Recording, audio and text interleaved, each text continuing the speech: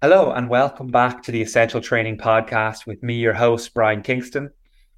Today, we have a great chat with a good friend of mine, a really successful salesperson, a really successful sales manager, and also an entrepreneur. We're speaking today with Damien Woodfull. I've known Damien now for 4 or 5 years. We worked together at thinkific.com, and Damien was and is a top salesperson, also a really good sales manager.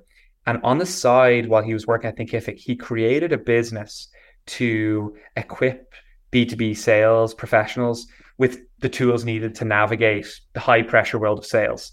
So he worked on things like increasing resilience, emotional intelligence, and overall the bottom line. And he does that by using mindfulness techniques, training that he's learned in yoga. And what he does is allow sales professionals to be more in tune with themselves, to be more successful. And today we had a really interesting conversation all around high performance, all around tapping into our own awareness of stress, of mindfulness, meditation, success. And it was a really interesting chat. Good to talk to a good friend, also somebody that's serving others, which was cool to connect on. And there's a lot of different points where Damien and I are aligned. So enjoy the podcast, enjoy the conversation, and here you go. Damien, great to have you here. It's amazing to be here. It's good to see you again. It's good to talk to you again. And I'm excited to chat today. And maybe it would be good to start with if you could just tell us a bit about yourself and your business and the people you serve. Yeah, for sure, for sure. And yeah, I really appreciate being here today because, Brian, we were close in Vancouver and it's been a while since we've chatted. So this is an awesome opportunity for us to catch up, even though it's being recorded. But yeah, I guess a little bit about me and my journey. I grew up playing high level sports, football, soccer, whoever's listening in whatever country, was pretty much life. My parents came from Ireland to Canada and grew up with that footy culture. So played high level my whole life. Pretty much that was everything for me was playing footy. So yeah, I mean, I went all in as a kid with that mindset of that kind of being what I wanted to be, professional soccer player. And I unfortunately experienced a few injuries kind of throughout my career that made me have to pivot a little bit in that plan. I ended up having a few surgeries and a few tough injuries that kind of derailed that goal of being a professional soccer player. And I will say it was the best thing that ever happened to me in the end. Those injuries ended up being the reason I am here today. So a series of injuries, broken leg, surgery on my hip, but concussions were the one that really kind of stuck with me and forced me to do the deep work. So was playing high level soccer, had about 4 or 5 concussions there. And then actually snowboarding, I had my 6th. And when that happened, I knew something was not okay. I couldn't work. I couldn't look at a screen. I ended up having to leave my job. I was in a really, really dark place for 8 months. And, when you hit rock bottom, there's nowhere else to go but up. And I was in such a dark place. I didn't really know what to do. I was just lost and I couldn't control my mind, couldn't control my thoughts. I was spiraling and it wasn't good. Full on depression, anxiety really taking over. And I was desperate, to be honest. I was this kind of, I guess you could say, like, quote unquote, jock growing up, never really cared about yoga, meditation, never gave it a shot really. And decided, you know what, this could maybe be my best option out of desperation. So I kind of just threw myself in full into the deep end, jumped into the deep end and did my yoga teacher training. Didn't have a ton of yoga and meditation experience prior to that, but that changed me completely. I came out of that a different person with a different appreciation for, what really matters and some of this emotional and spiritual awareness. So that's what kicked it off. I became a yoga teacher. You remember that time. Brian and I were working together at a company here in Vancouver. And yeah, I kind of realized after that experience that this was the way for me and this was the life that I wanted in terms of showing up for others and helping others, because this helped me so much. And I knew where I was and where I got to because of it. Coming out of that, I was like, okay, how can I offer this to others and serve others a little bit more? So that kind of led into the work I'm doing now, which is applying a lot of these mindfulness concepts for sales professionals specifically, because, salespeople are the high performing athletes of the workplace. And there's a lot of things that come with that. So anyways, that's the spark notes there. But basically that's kind of the journey, as to where I am right now and how I got there. So a disaster and a really tough, hardest point in my life turned out to be the biggest blessing in the end. Beautifully said. And there's so many different jumping off points of what you talked about. Before I kind of ask you anything else, what brought you from that time of being concussed and going through that difficult 8 months and experiencing that dark time to meditation and yoga? Yeah, I think I was at the point where, like I said, my thoughts were uncontrollable. My thoughts were consuming me. My awareness of anything outside of my thoughts did not exist. And I was trying to figure out in my mind, I'm like, how can I get out of my mind? How can I get out of my head? That was the goal. And I started like reading some stuff about, meditation, and my mom's a big yogi, and, she always said, you should meditate. And that was the moment where I was like, okay, I should meditate now, probably because like it was out of desperation. Honestly, it was like, I don't know what else to do. I remember going to the doctor being like, I don't know what to do. Like my brain's just like, I can't even like control my brain. Like I was so unaware of the fact that you are not your mind and you are not your thoughts. I thought my thoughts were me, and I thought that my brain being in that state was me. And only when I began to remove myself from my thoughts and begin watching my thoughts did I realize that, like, okay, your brain's going through something right now, but this is not you. This is not defining you. And once I created that space and that separation, that was when it really, really started to change for me. So yeah, I just kind of did the Calm app, to be honest. That was the first thing I did, was just do a couple meditations on that. And that was my intro into it. Like I said, out of desperation. I feel like we could chat for like a day because it's also us getting caught up here on the podcast a little bit too, which is cool. One of the things I think why we're here, just going back full circle, I think it's worth talking about, like you kind of mentioned it at the beginning, but why we're here today, why our friendship is what it is, and the gratitude that I have to know someone as well who's kind of gone through similar things and is doing the work to figure out the deeper meaning of themselves and of life and all these different elements. I guess one thing I'd like to discuss is just maybe that journey, like really briefly. I know that could go on forever, but like, how has that journey been for you? I know you've been doing like a lot of work and figuring out like, who is Brian and what is the version of Brian that I want to be? You know what I mean? So how's that journey been? And the reason why I asked that maybe is because I know a lot of people probably are listening and they have desire to we reference that chart around that spiritual growth piece, and a lot of people want to, but they don't really know how to, and maybe are scared to, or maybe haven't given it the proper attention that it deserves. So yeah, curious to hear briefly your journey on that. Well, the first thing to say about that really is I always saw what my dad was doing for work, and I was like, I want a piece of that. Now, what do I mean by that? People would come up to me and be like, your dad changed my life. Your dad saved our business.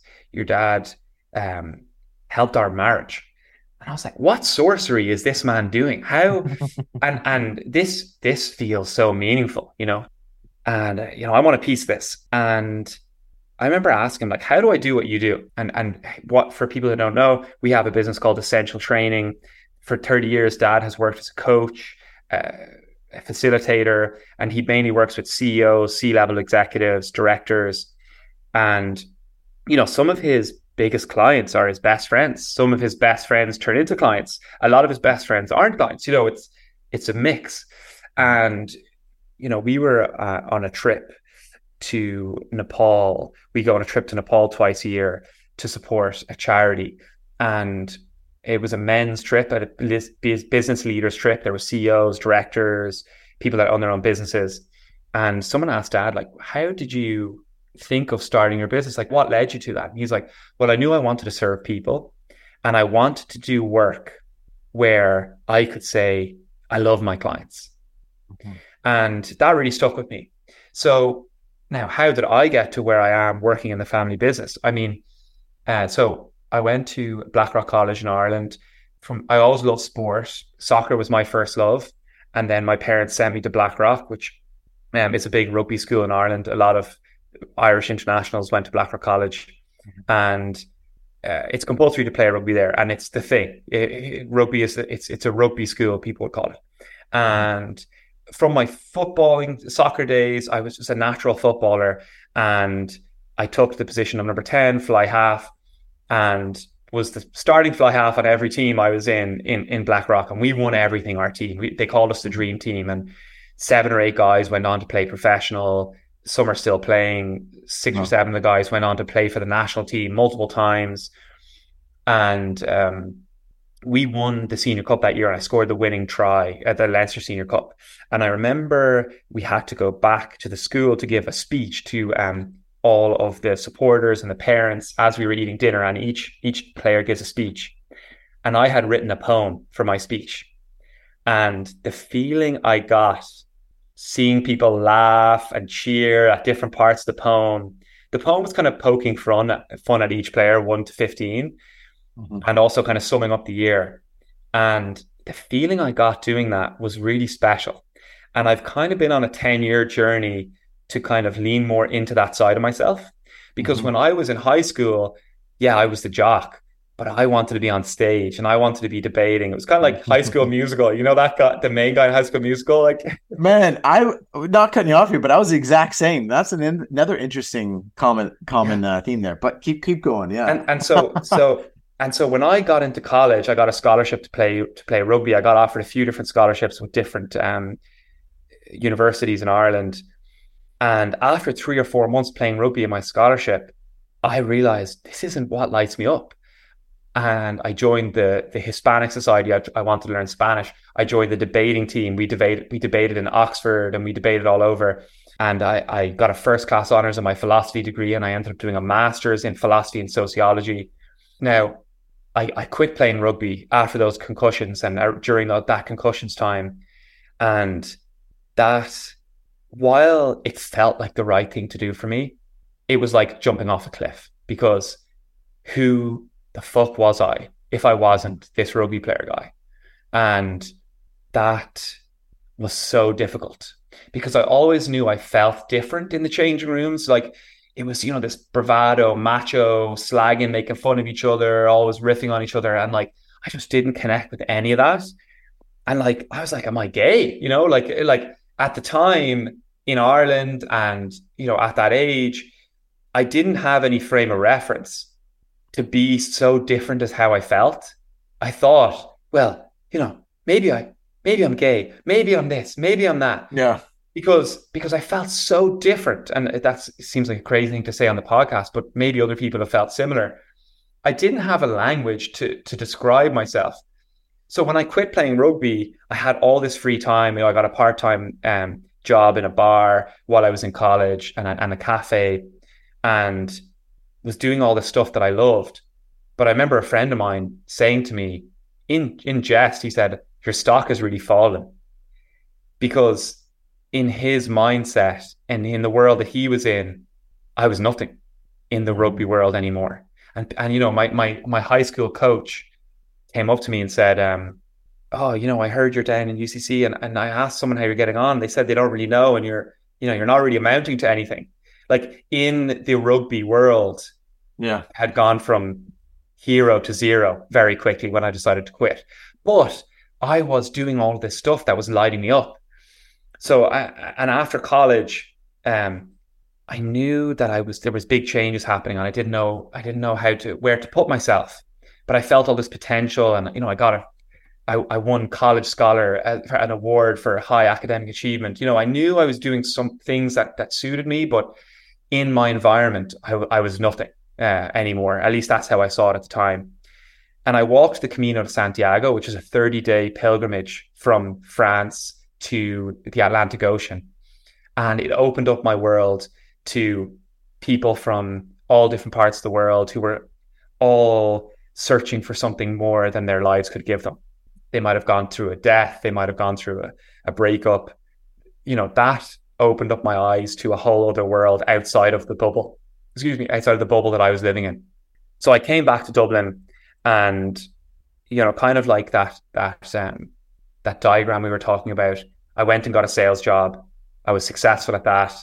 I switched to another sales job, and ever since I was on that Camino de Santiago, I knew I wanted to travel in Latin America because I'd learned a lot of Spanish. So I quit my sales job after earning a good chunk of money and went to travel Latin America, and that's how I ended up in Vancouver. And I got a lot out of my system on that trip around the world. Mexico, Guatemala, Peru, hiked Machu Picchu, did indigenous Mexican temazcals, these spiritual ceremonies, and had this really profound, life-altering experience, and then moved to Vancouver and got back into sales. So it was kind of that swinging on the spectrum, and I thought, okay, Vancouver is going to be this open-minded place where I can integrate both sides of myself, this kind of spiritual, poetic, adventurous side with my sales side. And in a lot of ways I was, and sorry to say, Damo, what I was disappointed was in Canada, men were no further than they were in Ireland in speaking about their emotions, in tapping into themselves. Yeah. I'm just going to turn my light on here. It's getting dark. Yeah. Men seemed no further in understanding themselves and tapping into themselves. So, we connected on a lot of those points we discussed, and we're both successful sales people, as I said, bringing in millions of dollars for this business. And I knew and we were selling to coaches and consultants. So at least I could use my tech sales skills to speak to customers that I knew were doing what I wanted to be doing, which was working in coaching, consulting, and I could speak that language because that's what I had grown up in. Working in my dad's business throughout my life at different points, and that led me to a really difficult decision. I was working with my own coach, and I had started my own coaching practice, and I was building up momentum in Vancouver. And I started to ask myself the big life questions, as a 32-year-old man, where do I want to be? And the answer was Ireland, close to my family. And that led to a really difficult decision to move back from Vancouver, where I'd been living for 4 years, and move back in with my parents, leave a life that I had built in Vancouver with a lot of amazing connections and a relationship that I really cherished. But the time of that relationship had ended. And it was the most difficult decision I've ever made in my life. And I remember doing a lot of therapy when I moved home, going to a lot of spiritual teachers, basically searching for anything that would help me that little percent to get back to myself. And I remember one Reiki practitioner said, Jesus, you've been through a lot at your age. Like, as in, you've made a lot of tough life decisions at your age. Now, a lot of people, in the grand scheme of things, you could say that it's tough or easy or whatever. But when she said that, it kind of made me feel like, oh yeah, I have been through a lot. And so while I was in Canada, I was working in my sales job. I took a course to learn to be an executive coach. And because I knew while I was successful at sales, I wanted to be making an impact on people's lives where coaches had made an impact on my life and what my dad was doing with people. And so after years of working in our family business part-time and running retreats with my dad and doing corporate workshops at his part-time, I finally gone full-time into the business. And here we are now, 7 or 8 months in. And, what am I doing? I'm selling, I'm facilitating, I'm coaching, I'm doing marketing. I'm wearing lots of hats and some days no hats. And what's the work that we do? We work with people and companies to help them tap into their potential. So we work with right from 1 or 2 person businesses right up to multinational corporations. We work with from finance to car sales to healthcare, any businesses that has people really we can work in. And we use what we've learned over the years in the many courses and qualifications that we've gotten. I'm a I'm a member of the International Coaching Federation, which is a membership organization that certifies coaches, and you have to do a certain number of hours of coaching and training in order to get there. And yeah, we work with people on a one-to-one basis. We do group work, and we're helping people to achieve what they want to achieve. That might be getting their company to acquisition. That might be getting their company to IPO. That might be getting better work-life balance. It might be getting a team to perform better. It might be with people in their relationships. And well, maybe I'll say one last thing on the work that we do is I see, and one of my best friends from a long time ago in high school, he's now a heart and thoracic surgeon in Ireland. And he's also done a coaching qualification. And he gave me a great analogy. If you look at life and, your quality of life, and you look at maybe like -10 to +10, -10 is like crisis, +10 is like fully flourishing. Usually the healthcare system and things like therapy and psychotherapy can help people get from that -10 to like 0 or to 1 or 2. And where we step in is we help people move closer to that 10 point. So we're generally working with people in the workplace. And, I remember saying that to Dad, and he was like, well, we actually work with people probably from 5 upwards, So there is a place for therapy. There's a place for all those other healing modalities. And that's where we generally step in. And yes, really fulfilling work. It's really challenging work. Having our own business comes with its own challenges and excitements and fulfillment. So that's kind of a whistle-stop tour into how I've gotten to where I am today. Love that. And I'm sure people in your audience too love hearing your full journey there. And also good on you for, having that awareness of what you want and putting that work into, sometimes we don't know everything in terms of, maybe what we want, but we know when something isn't right, or if it's something we don't want, and acting on that and doing something about that to get to where you need to be that 8 or 9 or 10 in your chart there. And sometimes that comes with sacrifice. Sometimes that comes with change. And, these things are tough, but having that awareness of what you want and doing something about it is powerful. Well, what you've said there hits home in a big way. And someone shared with you this reason. I think it was my buddy, Jack, who's also a coach and does amazing work. He said, hard choices, easy life. Easy choices, hard life. Yeah, totally. I remember I used to work at Glassdoor, and I was one of the first SDRs, sales development reps, in the Dublin office. There was 8 of us. And I was only talking to my dad about this today. I remember sitting in front of the screen, and I was so ambitious and so hungry, like a lot of young SDRs are. And I remember looking at my screen, and after a couple of weeks, kind of realizing the task ahead of seeing this list of numbers that I had to call.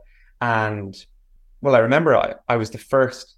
After a couple of months, I was top of the SDR leaderboard worldwide for inbound SDRs in Glassdoor. I remember that being such a big achievement. But I remember after a few weeks feeling this heat and itchiness and irritation in my scalp. I was only telling my dad about this today, who's also in our business. And that really hasn't left me in the past 10 years. If I get frustrated, or if I'm, you see in cartoons, like people scratching their heads when they, that it was a literal manifestation of that. And it's something I'm trying to get to the bottom of now.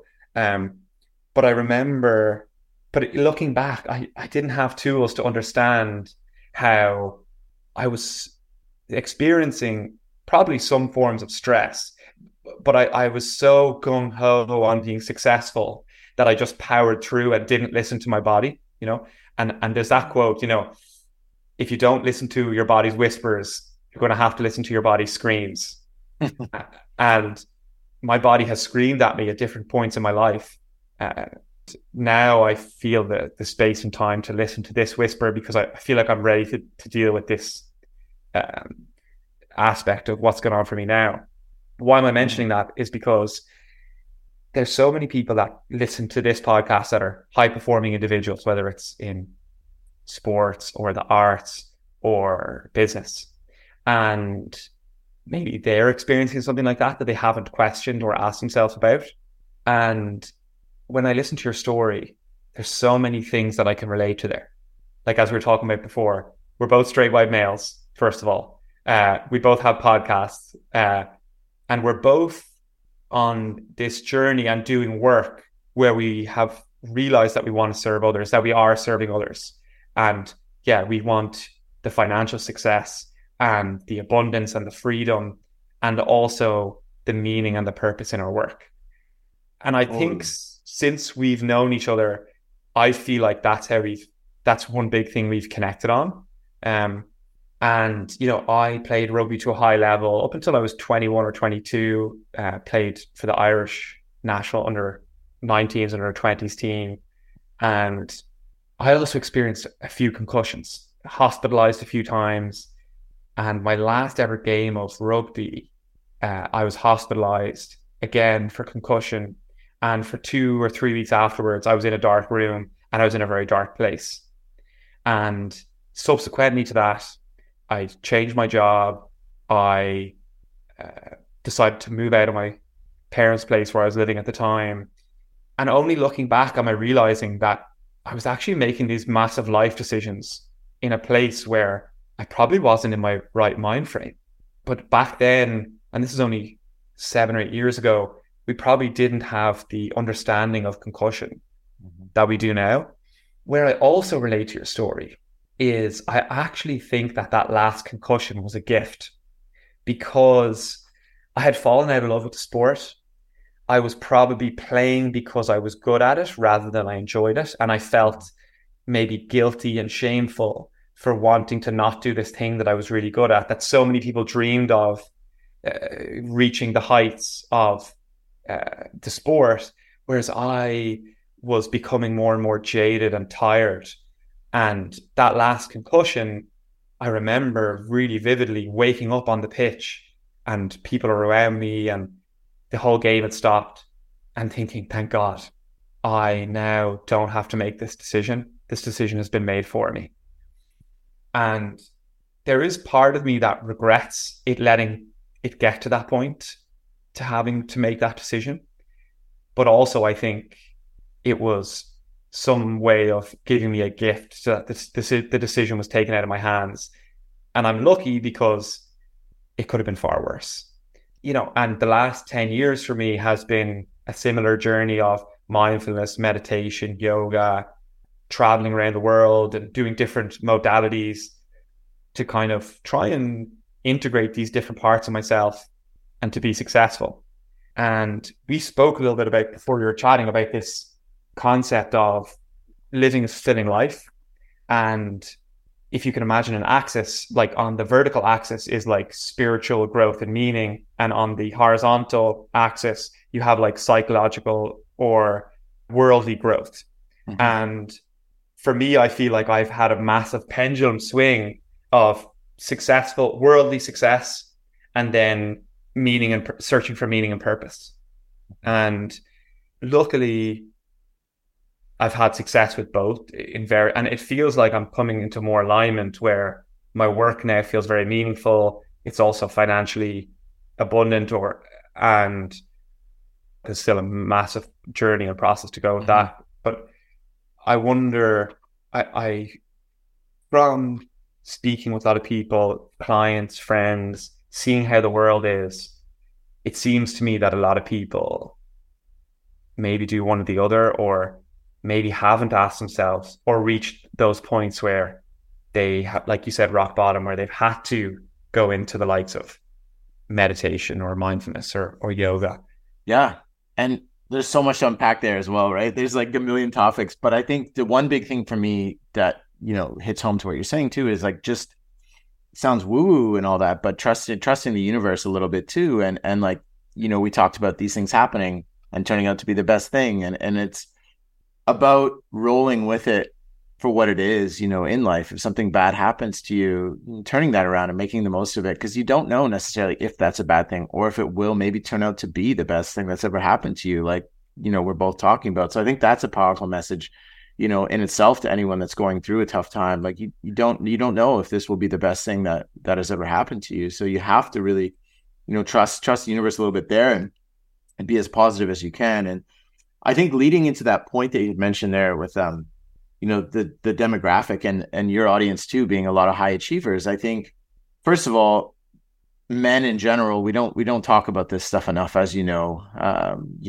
It's easier to just sweep it on the rug and carry on until it all kind of blows up. And my dad's, from Dublin, born in Dublin, and culture that he grew up in, it was, you don't really talk about your shit, you just kind of keep it in, and I don't know, you deal with it at some point maybe when it blows up. So it's amazing as well that I think we're both here in the demographic that we are talking about, first of all, mental health in general, because I think now there is starting to be more movements and more awareness and more talk about that. And I think as high performing athletes, I say athletes because athletes can be also in the workplace, high performers, let's just say, it's important as much to tune into that as it is, the physical, as and I think rest and tuning into the body and these signs, going back to what you're saying, these are cues of what we need to listen to for sustainable growth, for long-term success. And to any high achiever that's listening to this and is like,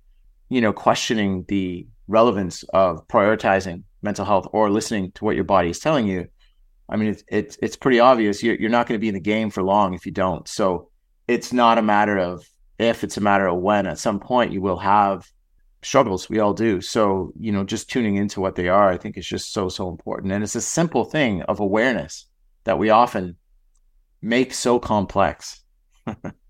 And, we've both, in the previous company we were in, brought in more than $1 million for the company, like multiple millions of dollars. Like, we've both been in that high performing environment in a sports scenario, but also in a work scenario. I mean, I've seen your numbers, you know what I mean? Yeah. And I remember going to your Friday morning meditations for the sales team that we were working on. And one of the things that I noticed was, as we were meditating, I just would yawn uncontrollably multiple times. And you asked a great question. You were like, oh, you asked a great question of what do you notice as we do this meditation? And for me, what I realized was I wasn't getting enough rest. I was getting to Friday and I was exhausted. Now, we were, in an online course business in the pandemic. We were taking 8 or 9 30-minute calls a day back to back. Oh, yeah. Selling and then you're doing your follow-ups. It was incredibly exciting. And it was also, it took a lot of energy. And I just remember realizing, oh, I need to do something about this. And it's not more coffee.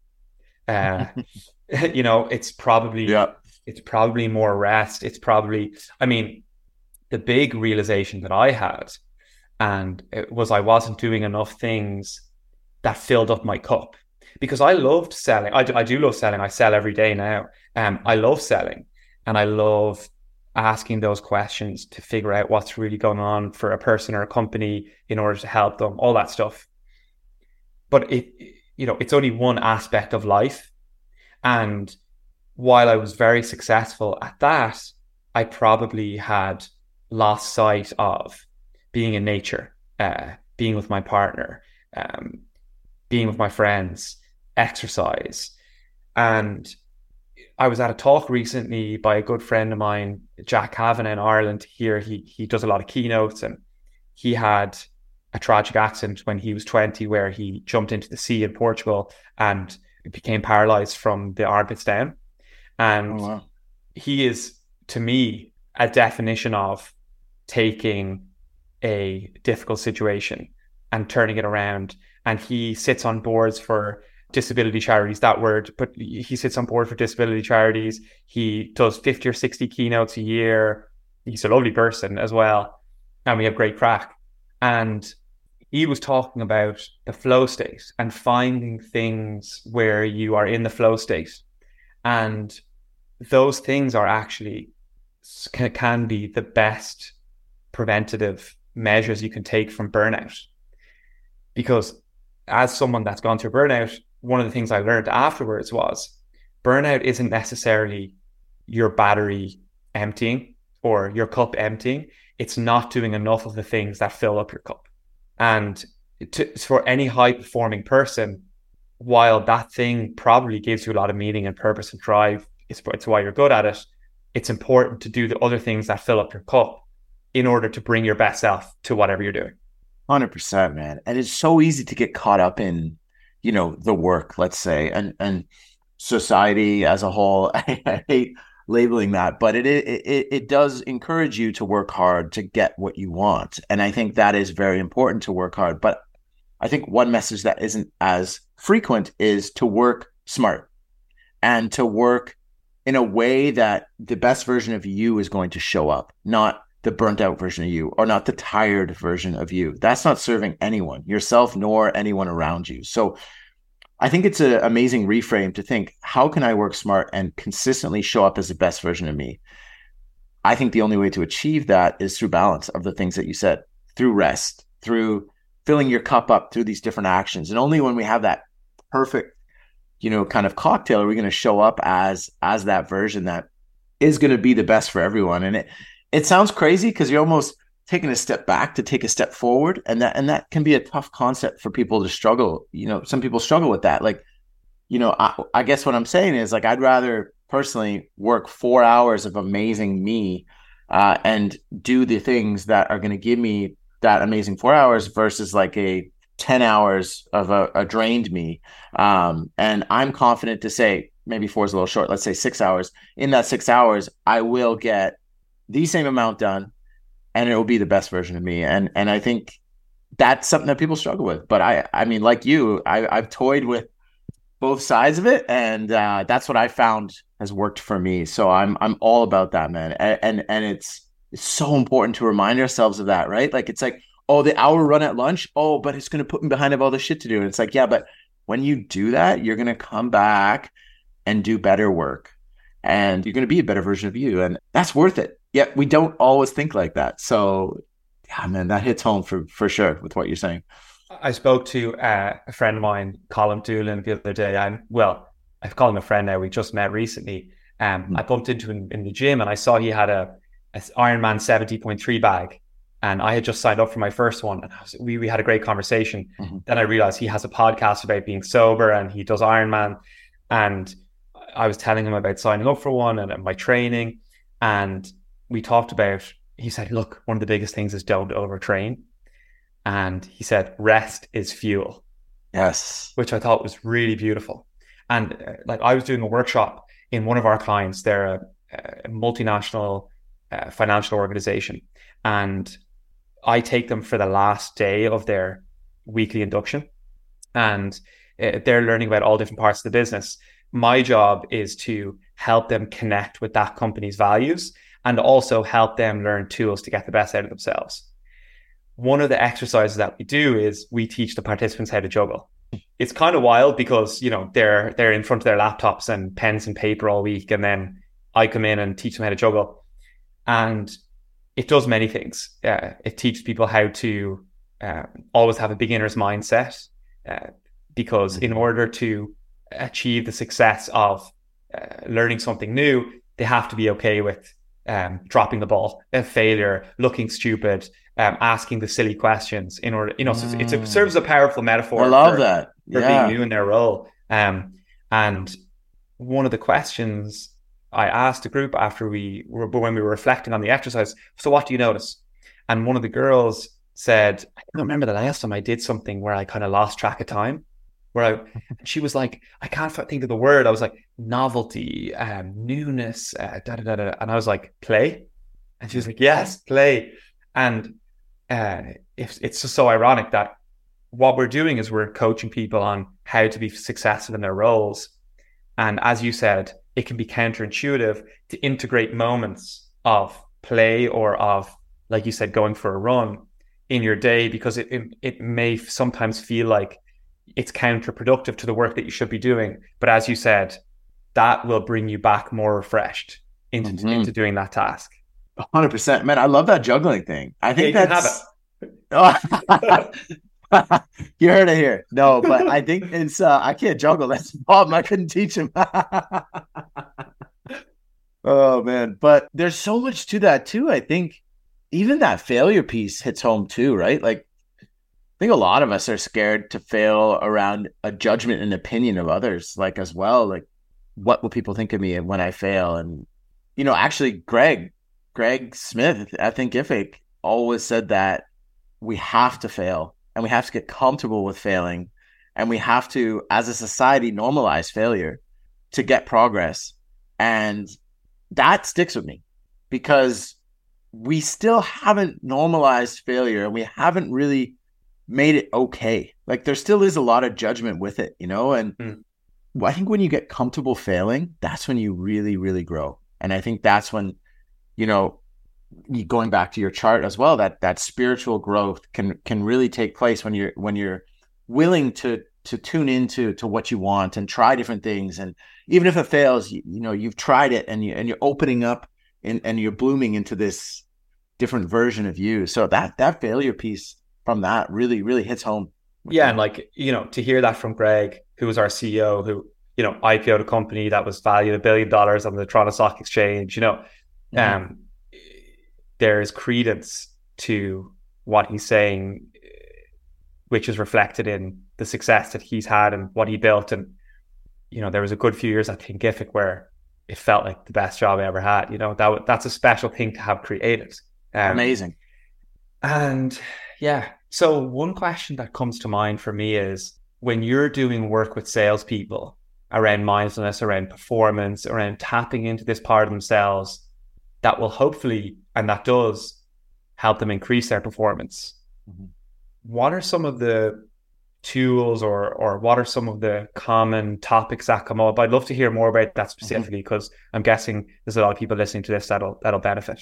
Yeah, for sure. And I mean, it was cool because when we were both working together, I was able to, trial and pilot a lot of these concepts. And I remember we did a lot of the stuff together. And like, it's hard because when you go into the sales world and you say the word mindfulness and everything, people have their opinions and,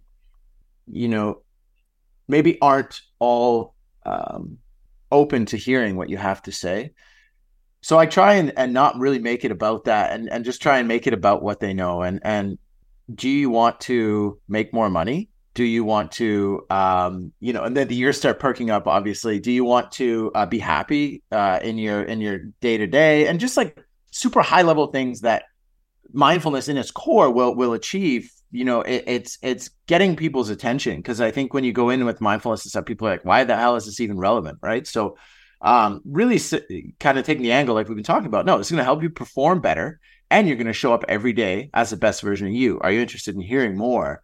And I think that's when people are like, okay, what are you talking about? And I think the first thing is really that awareness pillar that, again, tying back to everything we've been talking about, it's getting people to understand how they're showing up every day. So, signs from our body is constantly giving us cues. We just have to listen to it. And when we don't, as we discussed, that's when things compound and we have issues. So it's really getting people to really tune into what's going on, first of all. So, how is the mind? What are the thoughts like? What is the body telling you?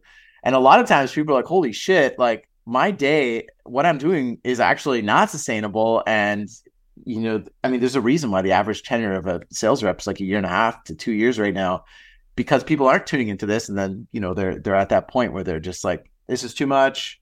Sales isn't for me or whatever it might be. Right. So that awareness piece is huge. And then the second piece is acceptance. So awareness of where you are and then accepting that is so, so key. So simple, high level concept, but getting people to tune into where they are allows them to have that. But if you don't accept that piece, you won't be able to bring change or develop a plan to get to where you want to be. That acceptance piece is so key. And it's one that's often overlooked. So that's huge for me when I start working with a lot of, sales professionals. It's that awareness, getting them to bring the acceptance. And only once we have them there, can we then start to put a plan and introduce some tools around how, now that we've identified where they are and they've accepted that as and it's important to note here, acceptance is not saying, okay, you're stressed. You're accepting that you're stressed. You're accepting that you are experiencing stress. You're accepting that the body, it's not accepting stress. It's not saying, yeah, that's fine. It's just saying, I acknowledge, I accept what I'm feeling. I'm acknowledging this. And that's what I mean by acceptance. I just want to clarify that, because sometimes, like, when I say that, people are like, so I should just accept being stressed. It's like, no, accept that you're experiencing stress right now, like fully, like admit that, accept that. And then it's putting the tools and the framework to get them to where they want to be. Right. So it's like, okay, this is where we are. We've kind of done a diagnosis. Now let's get you to where you want to be. And that's where, like, a lot of the, nervous system and breath work comes into play, of regulating the nervous system. And when you are stressed, here's things you can do. After a tough call, you're experiencing all these emotions, or you just got a bunch of no's. Here's things you can do to kind of reset, so you're not carrying that into your next calls. So all these things compound and increase your performance, and also, again, allow you to just be more in tune, which will allow you to enjoy your day-to-day more. So it's a lot of that kind of concept that in the work I'm doing, but I try and not make it too like meditation mindfulness, because I find the ears are not always as open when I go in with that angle. So well, that's kind of what it is. Yeah, I love what you said there. I mean, one thing about building rapport, an amazing technique, I think it's from Franklin Covey, is match, mirror, pace, and lead. So when we're selling to an organization a concept, we need to match their language. And we need to figure out, okay, what language are they using? They're using a language of high performance, of profit, of success, achievement. Okay, let's use that language. And I'm talking like now from a business owner's perspective, but it can be used in any part of life. Then mirror. Okay, I'm going to use that language. So now I'm speaking that person's language. Now we've built enough rapport, there's trust built up, and now I can start pacing. Now I can start maybe leading the way. And that's where it moves to lead, match, mirror, pace, lead. Then I can speak about, you want to experience success? Great. Let's do 3 deep breaths before your next big sales call, and notice how much more present you are as you're asking these pertinent questions to your prospect or your group of prospects. I love also what you said, because I remember going to play rugby matches, and I used to be so anxious before, but I didn't know what to call it. I was nervous. I was shitting myself. Literally, I would have to go to the bathroom a few times before a game, because it's the nerves. It's nerves, right? Yeah. And as I got a little bit older and I came into the workplace, what I realized was, and one of my sales mentors said this to me in my first sales job. He's like, I used to sell insurance, and we used to drive around from school to school. We'd give a presentation to like 50 staff, and then we'd meet them individually, either in the schools or at home. I grew up a lot in that year. I learned so much, and I'm always grateful for that job. And as I was going into one of my first houses as a fully fledged salesperson with my mentor beside me, the training wheels were just coming off. He said, okay, 7:00 at night, we're about to meet a husband and wife. We're about to go through all their finances and give them advice on what they need to do with their money and insurance. And he said, are you nervous? I said, yeah. He was like, good. It means you care. And it sounds so simple, but that was the beginning of me changing my mindset around nerves. I also remember giving a talk, going back to my high school. I've gone back 5 or 6 times to talk about leadership, and I remember before one talk, I was so nervous. My heart was beating, my hands were sweating, and it got to a point where I felt like I couldn't control it, and it was almost like I was about to have a panic attack. And in that moment, I had to be like, right, well, what am I going to do? And I just took a few deep breaths. I looked around the room. I noticed where I was. I kind of accepted that. And the big realization for me was, and someone said this to me afterwards, was you care so much about what you're going to be talking about. You want to do a good job. That anxiousness is also, it means that you care, and it's also excitement as well, because the feelings afterwards are joyous. So it took me to be aware of it. It took me to accept that if I'm going to be doing something like a podcast, like facilitating a group workshop, like having a big sales call with CEO and a head of HR, it's going to be natural that your hands will be sweaty and you might feel some butterflies in your stomach. Yes. And that means you care, and it also means you're anxious, you're also excited. And how we name it also, I find, affects the feeling in itself. Because you're like, oh, I'm so anxious for this, I'm so anxious. I'm actually kind of anxious, I'm kind of excited. And it changes how you then approach the situation. I love that. That's actually a nice added point to the acceptance piece of, first of all, it's okay. That's obviously what it means. It's okay to feel that way. But like flipping around, it's like, to what your mentor said, it's like, yeah, you're nervous, but that's a good thing too, right? And there is even, healthy stress, and there is even, this healthy excitement, and there is all these different things. So that's a really good way to kind of view that. And I think as well, when we do that, it also, like when we say to ourselves, like our self-talk, my self-talk in particular, it's getting better, but it is so harsh. Like, and saying to yourself, like, it's okay, it's okay. And when you say that, the body responds, the nervous system's responding with that acceptance too. So even saying that, even out loud to yourself, okay, it's okay, you feel this way, it's normal. It's a big moment, but this is exciting, and having that little like internal chat can do wonders. And going back even to what you were saying earlier in sales, that active listening piece is so important. And that awareness like element allows you to have that active listening piece, which allows you to be there for the buyer. And it's not about you, it's about them. And if you're not listening to them, you're not going to probably be a good sales professional, right? So that awareness piece is so key when it comes to that. And we were kind of talking about those stages, but when it comes to active listening, it's so important. That's like a big thing I noticed too with a lot of sales professionals. It's like, are you thinking about asking the next question, or are you listening to what they're saying actively and being proactive in that? Are you fully there right now in terms of what the buyer is saying right now? And many of us are not. So that's another thing that we kind of focus on as well. I remember our VP of sales, Adam Jones, who was and is a massive mentor to me. Mm-hmm. Be human on your call. Bring your natural curiosity. If they say something about their business, sorry, I don't really understand what you mean there. What is that? How does that affect your bottom line? Or you mentioned that you're struggling with this piece of software. Well, how does that affect your business? And bringing natural curiosity can be so powerful in a sales scenario. Mm-hmm. And that excitement and adrenaline helps us be in the present moment when funneled correctly, in order to see those markers and be able to think quickly enough to ask the right question. And it's the exact same in coaching. I don't know if a client can feel it or not, but there's a noticeable difference when I'm taking into account their body language, their tone of voice, what they're not saying.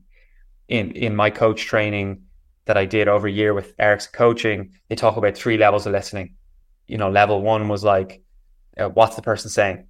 Level 2 was like, okay, what's their tone of voice? What's their body language? How are they saying it? And then level 3 listening is, right, what are they not saying?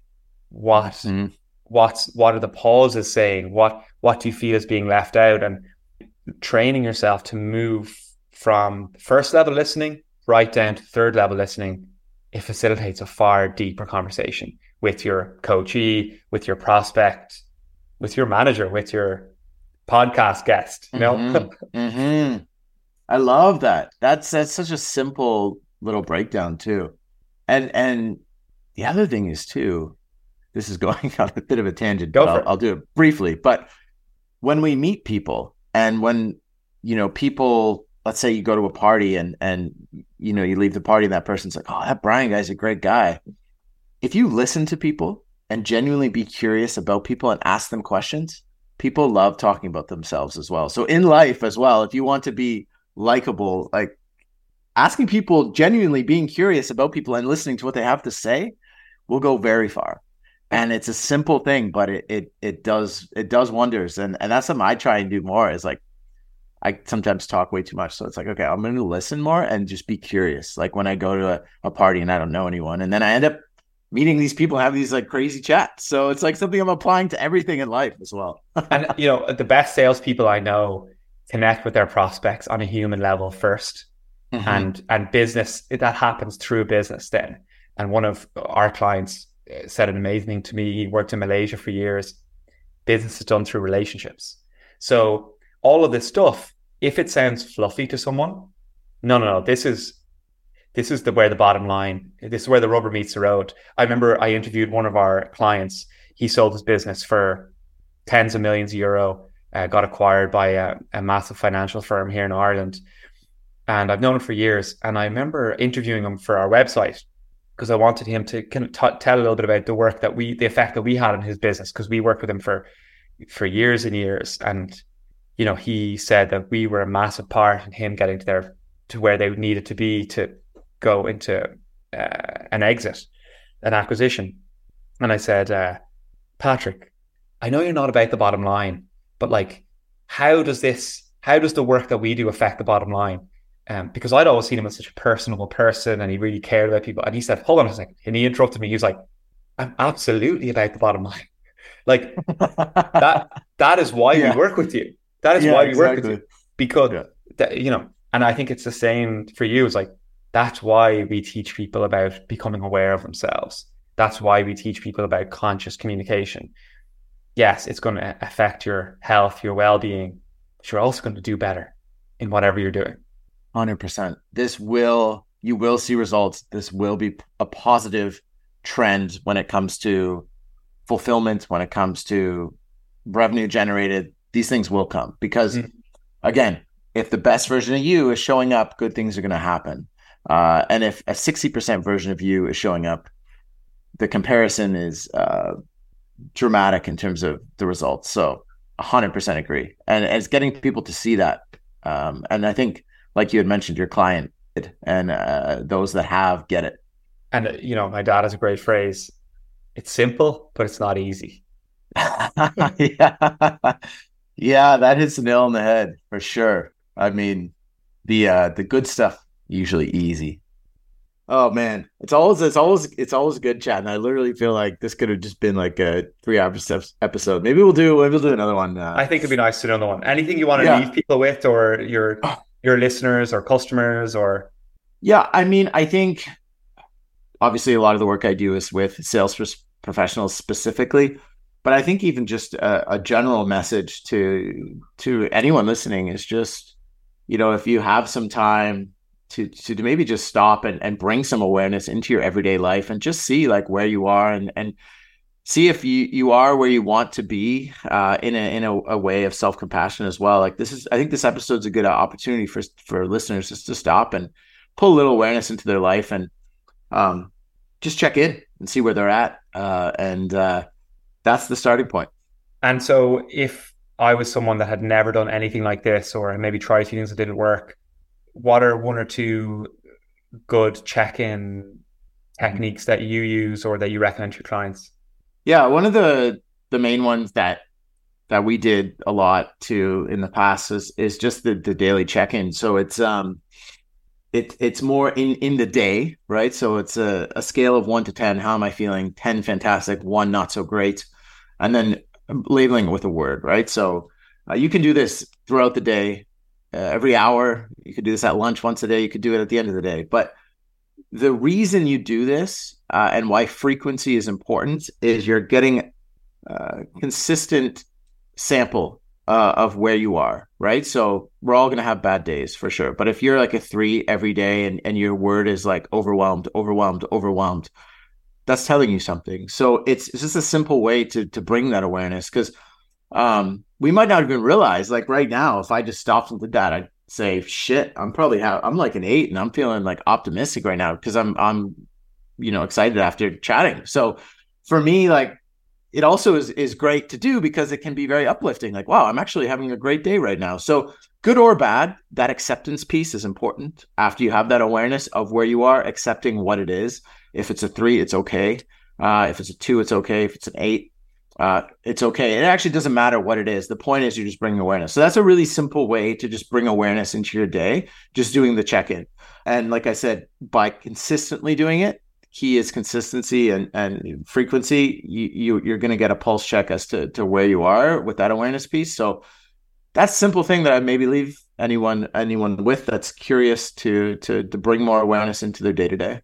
And will the person know what action to take when they notice what's coming up, do you think? Like, do you find that people do? I think there is a couple different ways to kind of go about it. So, if you're experiencing 2s and 3s every day and you're feeling overwhelmed and, depressed, again, it's meant to be a pulse check as to where you are. I don't think you have to have all the answers. I think just knowing where you are is the goal. From there are many avenues. As you know, you can maybe the best next step is to go to therapy. Maybe, it's to hire a coach. Maybe it's to get outside more. Like there's many different roads. I think coaching is valuable because it brings clarity. Like once you've done some of the awareness work yourself, you can be like, hey, like, I'm like a 2 every day and I'm depressed right now. I don't know what to do, which I was a 1 every day. And the word wouldn't even have made sense. The word that I would use to describe it. It was just jumble. And I knew that was wrong. I didn't know what to do about it. So I think the beautiful thing is now there's so many options in terms of resources. If you can just tune into your state from there, you can then kind of see if, therapy, coaching, whatever the route might be is there. And there, the great thing is there's so much out there to support anyone that needs support with anything really. So don't be afraid to also ask and seek that out.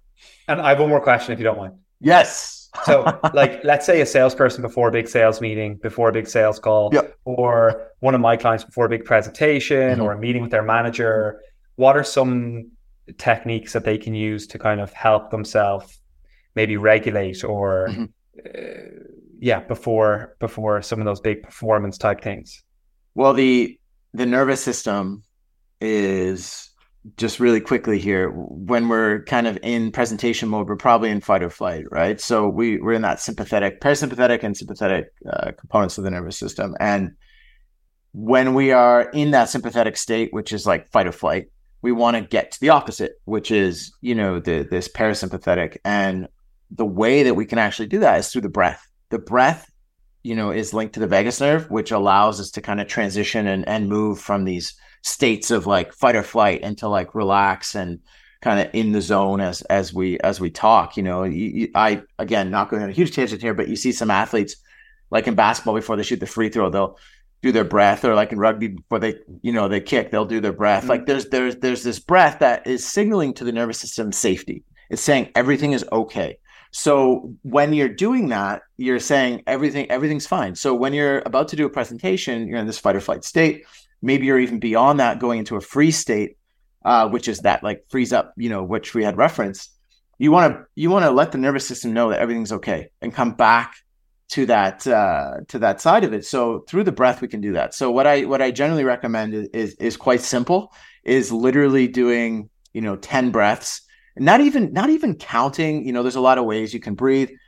Breathe fully is what I say. So breathe in as much as you can and breathe out as much as you can 10 times. And when you're doing it, just in your mind kind of saying, it's going to be all right. It's going to be all right. And the words will match what you're signaling to your body.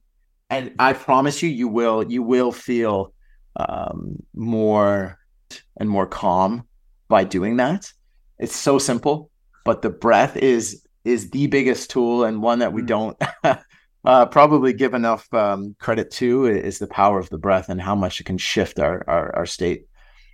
That is amazing. I will 100% use that. And either it reminds me of like, I'm getting a picture of like this old cartoon where they'd be like, if someone was really angry, they'd be like, leave the room and count to 10. It's like, it just allows us to take separation from those intense emotions. And I mean, again, this could be a whole other topic, but like I'm married now, and like with my wife, we have an argument. That's what we do. We just say, hey, you know what? I'm just going to take a couple minutes here and walk out. This is not anything. This is just me taking a minute, and pretty much every time we come back good. So it's like when we see something escalating, it's like, okay, let's take 2 minutes here and just kind of go for a little separation and come back. Well, I use that in my relationship with my parents. I use that in my relationship with my friends, is because it's not what I was trained from an early age, but okay, what you said has like hurt me. I just need some time. I will come back to it. But what I used to do when I was a teenager, I would just get silent treatment. And the person didn't know what they had done wrong, and they had no tools to rectify it, and they didn't know what they were apologizing for. So now I'm learning to say, you know, what you said there, I didn't appreciate that. I just need some time. And at least that's then setting a boundary for both of us. So again, I think there's many different things, but everything you've said there is really useful. So yeah, I think we're going to have another chat, but thank you so much for coming on the podcast, and it's great to catch up to you. And yeah, well done on all the work you're doing, and wish you success going forward. Same to you, brother. It's amazing seeing you. It's amazing seeing what you're doing. I know that you're aligned with your purpose, so that's cool to see. So it's been a pleasure. Thanks, man. So that was my conversation with Damien, and it was an enjoyable catch up as ever, and a lot of amazing insights shared. So thanks for listening. Check us out at essentialtraining.ie, Brian Kingston or Ian Kingston on LinkedIn. We also have a YouTube channel, Instagram. And if you have any suggestions for the podcast, just reach out to us on email. It's on our website or on LinkedIn or Instagram. If you'd like to be on the podcast, if you suggest somebody that you'd like to hear on the podcast, we're open to it. So thanks for listening, and see you next time. Well, there you have it. Thank you for listening to this week's episode of the Essential Training Podcast with me, Brian Kingston, and my dad, Ian Kingston. As Dad says, hope it brought something up for you and gave you a chance to reflect on your own work and your own life. We'll see you again next Thursday.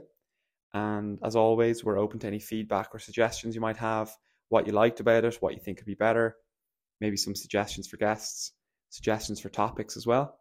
So thanks a million for listening, and we will see you, or you'll hear us next week.